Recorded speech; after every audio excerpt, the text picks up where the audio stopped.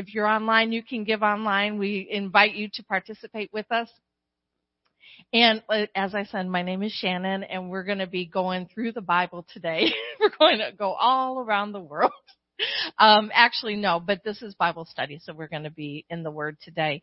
My message today is something better for us. He has something better for us. Amen. So we're going to start in Hebrews chapter 11, verses 1 and 2. This is something that we're all very familiar with. Faith is the substance of things hoped for, and the evidence of things not seen. For by it the elders obtained a good testimony. I'm sorry. I'm gonna pray real quick for myself because I think I need to get settled down a little bit.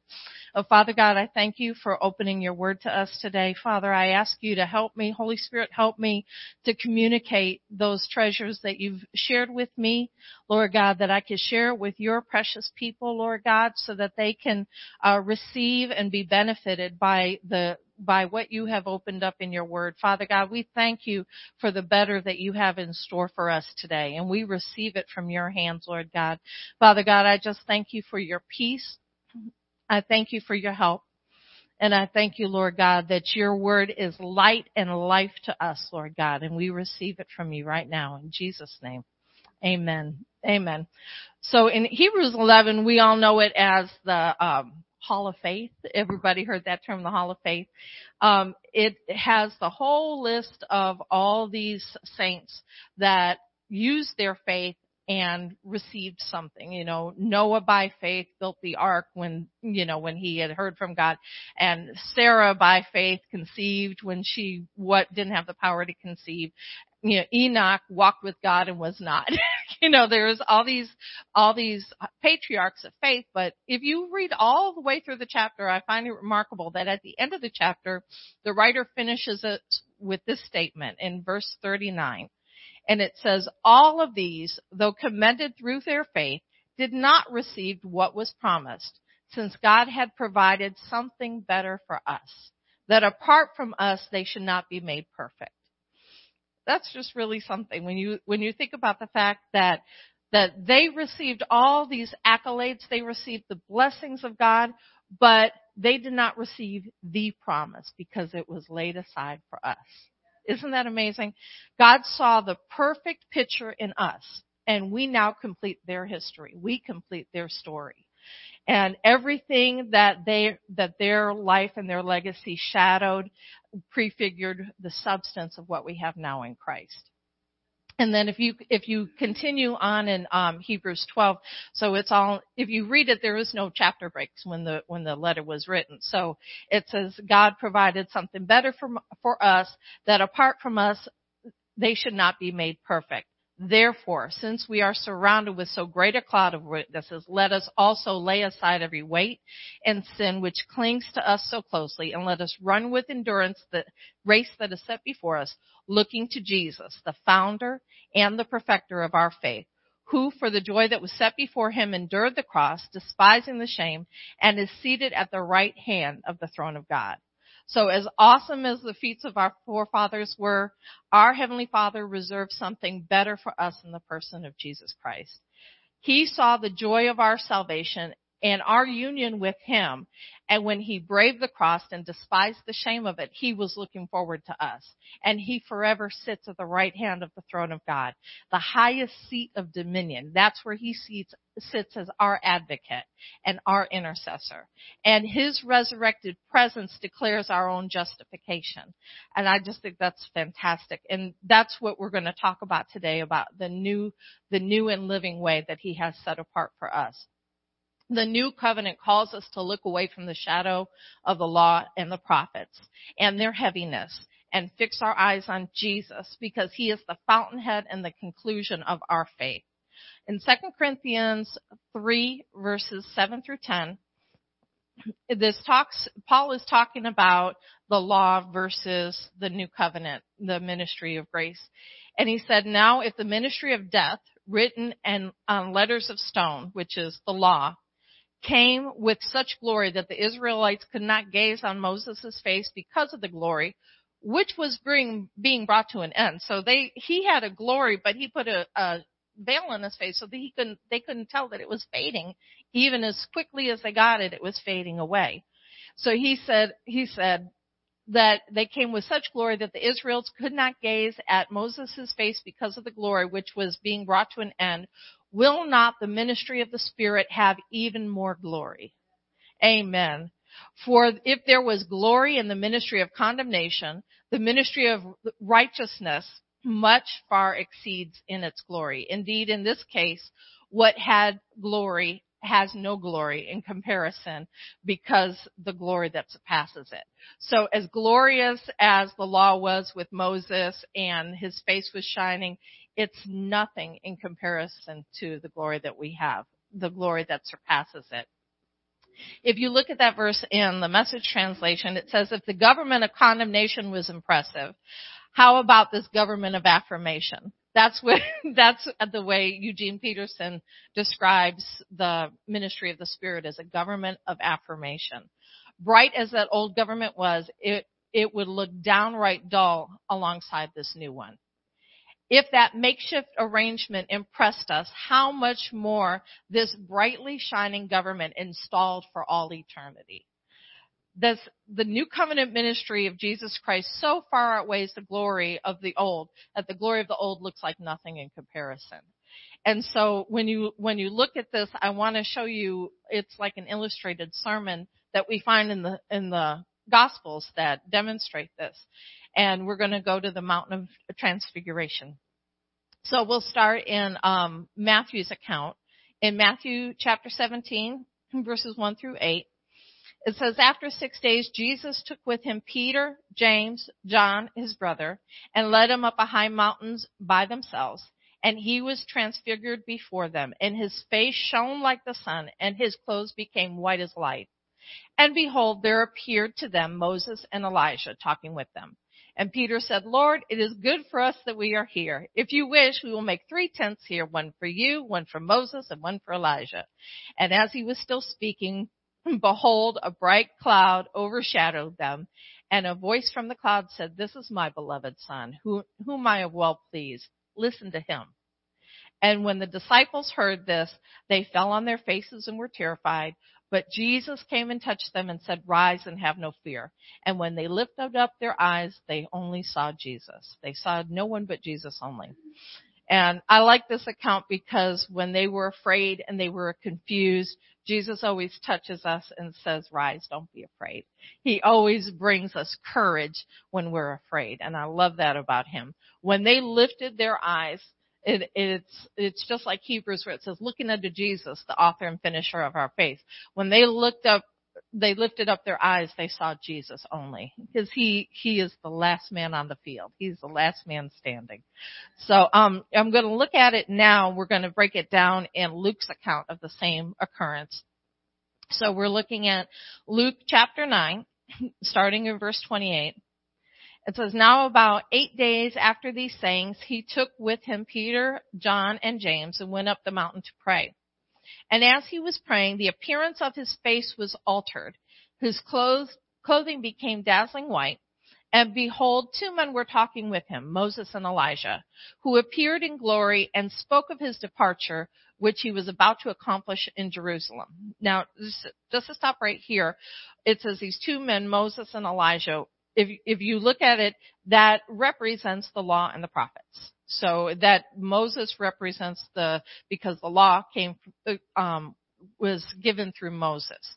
So that he represents the written law, the history, and Elijah represents the culmination of the prophets.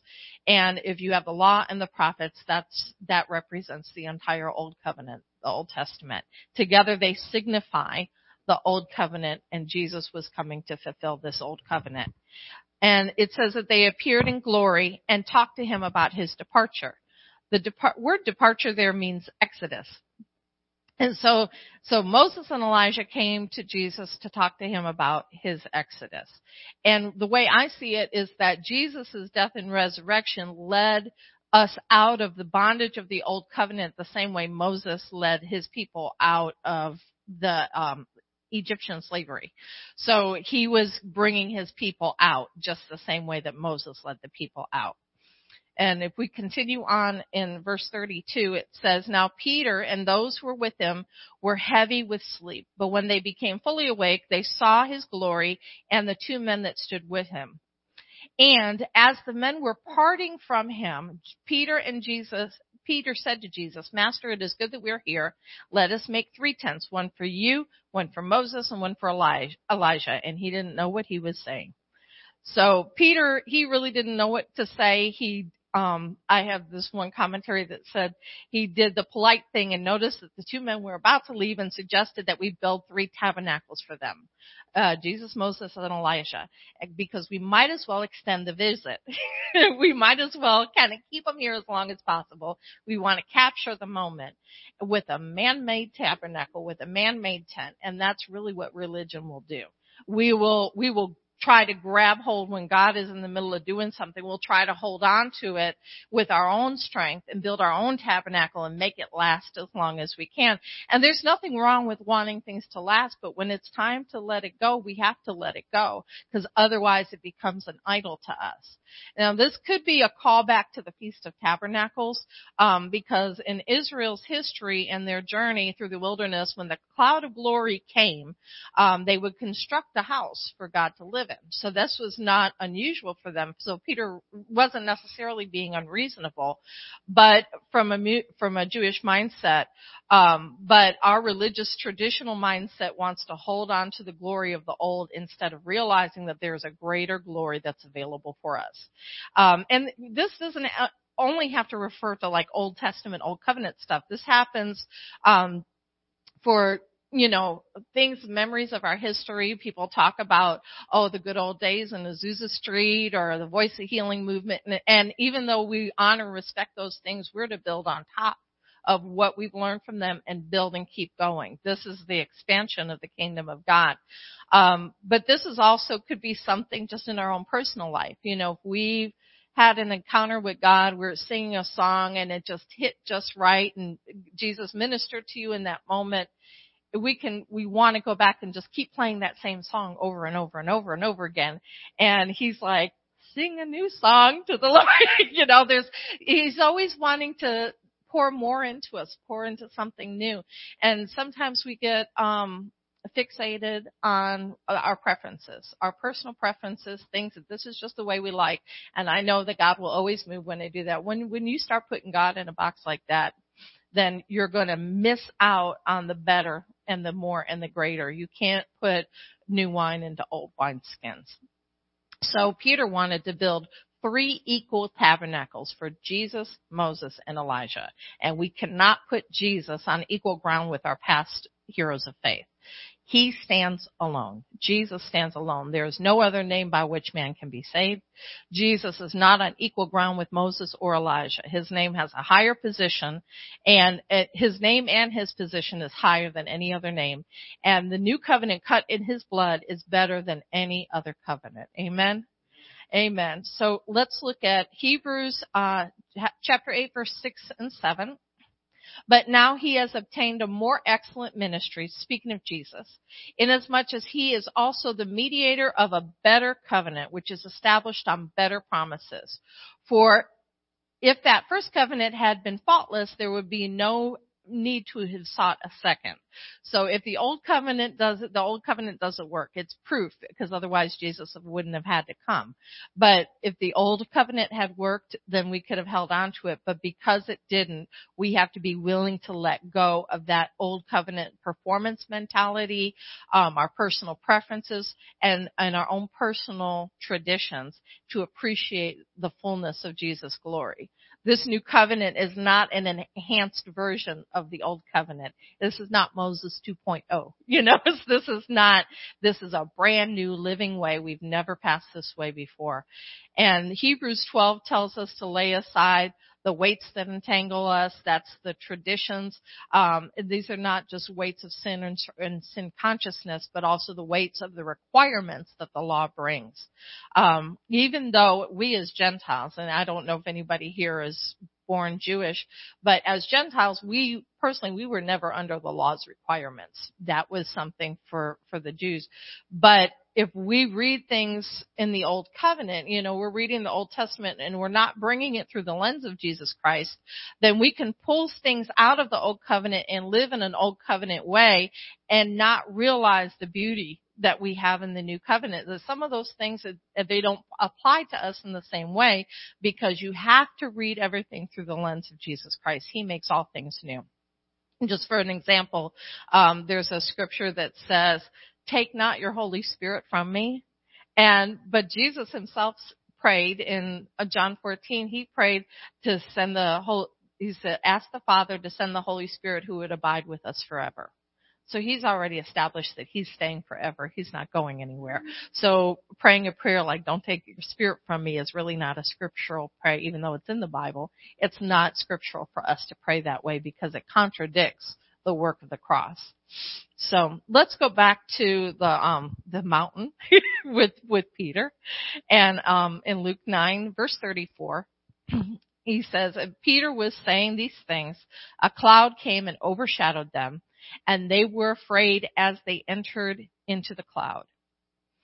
And the voice came out of the cloud saying, 'This is my son, my chosen one. Listen to him.' And when the voice had spoken, Jesus was found alone."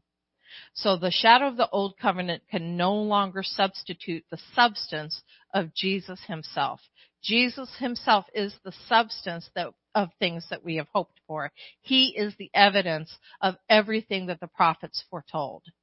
So it's kind of like once you eat a good steak, McDonald's hamburger doesn't do anything for you. Once you tasted of the heavenly gift, once you have tasted of the good things, then the old things they just can't satisfy you anymore. So as New Testament believers, we need to adjust our appetite. We need to adjust our appetite to not be satisfied with shadows of the old, but in the substance, in the person of Jesus Christ. He is the only one who can satisfy what we need and reveal what we are searching for. So I'm going to take you over to Romans chapter 3. And I saw this picture in there, and it kind of reminded me of the transfiguration. So it's starting in verse 19. It says, "We know that whatever the law says." So this is in Romans 3. Paul is kind of laying the groundwork that how all are categorized under sin. So people, Gentiles outside of the covenant, they have no excuse because creation declares the glory of God. And then the Jews have no excuse because they're under the law, and the law tells them, what to do and who God is. Then nobody's have an excuse. So this is where it picks up. And it says, "Now we know that whatever the law says, it says to those who are under the law, that every mouth may be stopped and all the world may become guilty before God. Therefore, by the deeds of the law, or by obedience to the law, no flesh will be justified in his sight. For by the law is the knowledge of sin." So the law reveals the knowledge of sin. "But now, in the new covenant, the righteousness of God apart from the law is revealed, being witnessed by the law and the prophets, even the righteousness of God through faith in Jesus Christ, to all and on all who believe. For there is no difference. All have sinned and come short of the glory of God, and being justified freely by his grace through the redemption that is in Christ Jesus." So right now it says right here that being witnessed by the law and the prophets. So the righteousness of God was revealed, and it was witnessed by the law and the prophets. It was witnessed by Moses and Elijah, and they saw Jesus in his fullness. And right there, they had to acknowledge and step back, because the righteousness of God is much greater. Here, the Apostle Paul shows how the new covenant righteousness far surpasses the glory of the old covenant. This is the something better that the old covenant saints never experienced. It is a justification by grace through the redemption that is in Christ Jesus. Jesus himself is our righteousness, our wisdom, and our sanctification. So as we look to Jesus, we ourselves are also transfigured. The old covenant keeps us blind to the glory of God, but when we look at Jesus, the blindfold is removed. And as we behold him, we are transformed into his very image, not by our works or our performance, but by the Spirit of the Lord. And this is found in 2 Corinthians 3:15. But to this day, whenever Moses is read, a veil lies over their heart. But whenever a person turns to the Lord, the veil is taken away. Now the Lord is the Spirit, and where the Spirit of the Lord is, there is liberty. But we all, with unveiled face, beholding as in a mirror the glory of the Lord, are being transformed or transfigured into the same image from glory to glory, just as from the Lord the Spirit. So that transfigured is Greek word metamorpho, and you like that? I like that too. And it says it's the same word that was used describing what happened to Jesus on the mountain, where he was made dazzling white, his face changed, everything about him changed. It's the same root that we get the word metamorphosis, that we think of a caterpillar turning into a butterfly. It's that metamorphosis. And it's not like the caterpillar is changed into something that's completely different. He's being changed into what he was born to be.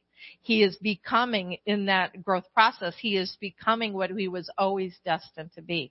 And so that is what happened when we're beholding Jesus and we're being transformed into that image. We're stepping into what we've always had on the inside of us. It's not something brand new. It's something that is being birthed on the inside of us. I guess the best way to say it, it's hatching, cracking open, and it's shining on the outside of us. And as we behold Jesus, it's finally coming to the surface. And we are becoming what we were always designed to be, the treasure that's in this earthen vessel. So there's no reason to seek Old Testament manifestations of the glory of God. Moses was limited to just looking at God's backside. You know, he said, let me see your glory. And so he was hidden. He said, you could see me from the back. But we behold him face to face. The priesthood couldn't stand to minister because of the glory that had filled the temple, but now the glory has filled our temple. So we are the temple of the Holy Spirit. We are the Ark of the New Covenant. And as the temple of God, we are filled with the person of Jesus Christ. We are his bride. We are his body, and we are complete in him. So now we see the glory of God no longer from behind, but in the face of Jesus. And that is in 2 Corinthians 4:6. For God, who said, let light shine out of darkness, that God of creation who said, let there be light, has shone in our hearts to give the light of the knowledge of the glory of God in the face of Jesus Christ. We get to behold that face-to-face intimacy as our inheritance as a new covenant believers. The unveiling of Christ in human life completes every man's expectation. So that's what all men seek Jesus. We're all looking after him. And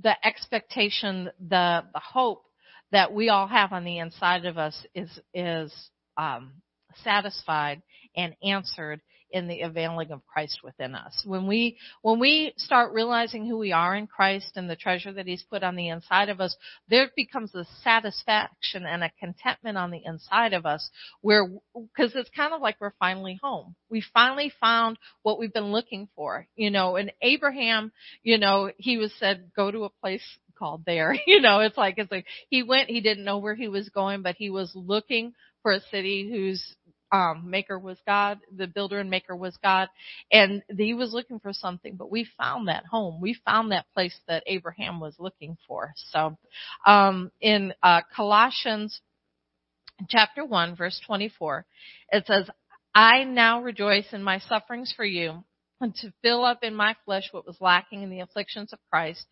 for the sake of his body, which is the church, of which I became a minister according to the stewardship from God, which was given to me for you, to fulfill the word of God, the mystery which has been hidden from the ages and from generations, but is now revealed to his saints.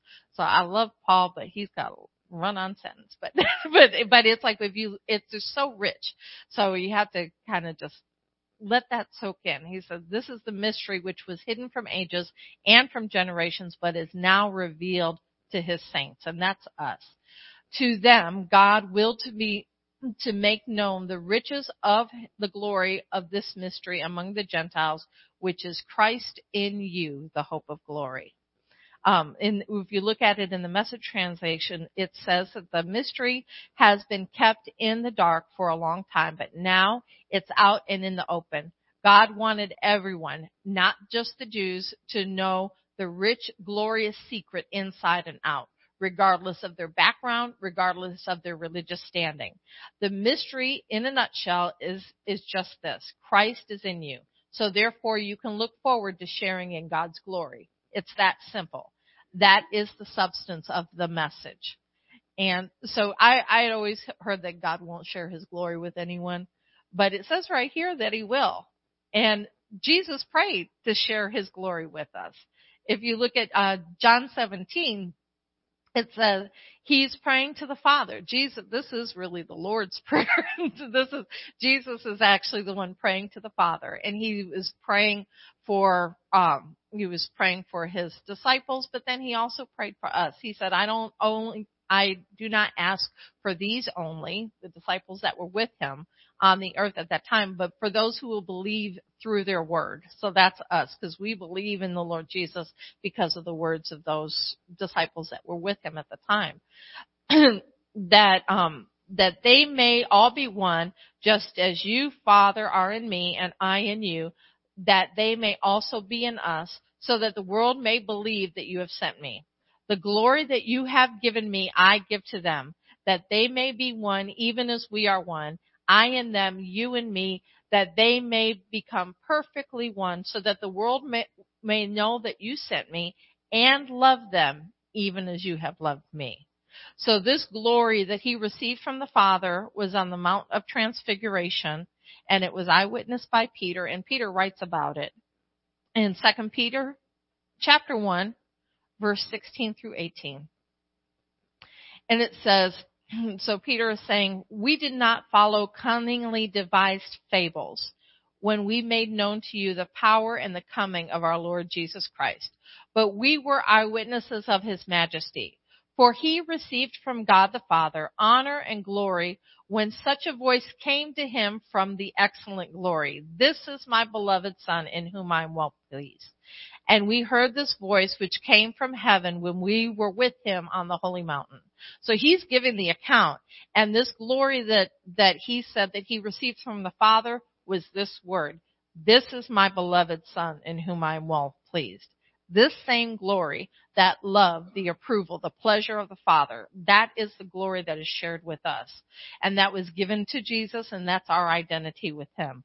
We are one with him. We are loved by the Father in the same way that he loves the Son. And that's an extravagant love that we have received in him. So we can arise and shine, for our light has come, and his glory is resting upon us. Amen. Amen. All right, so I'm done. Amen. Thank you, Jesus. Father, we thank you for your goodness and your blessing to us today. Father, I thank you for your spirit that will continue to unlock these things, these seeds that were sown of your word.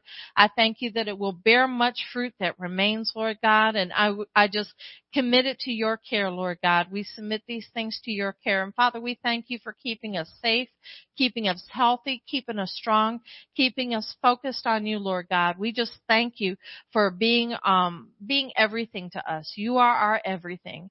And we love you and we depend on you. And we thank you, Lord, for the adventure of following after you into the new things, for the new things that you have in store for us, Lord God. We just thank you to open our eyes to see, open our ears to hear your voice in a new way, Lord God. I just thank you that you just unlock the treasures to us that you have been. It's your good pleasure to give us the kingdom, Lord God. So I just thank you for having your way with us, doing your pleasure with us, and give us those things in the kingdom that we need and that we can cause to produce for you. In Jesus' name, amen. Amen.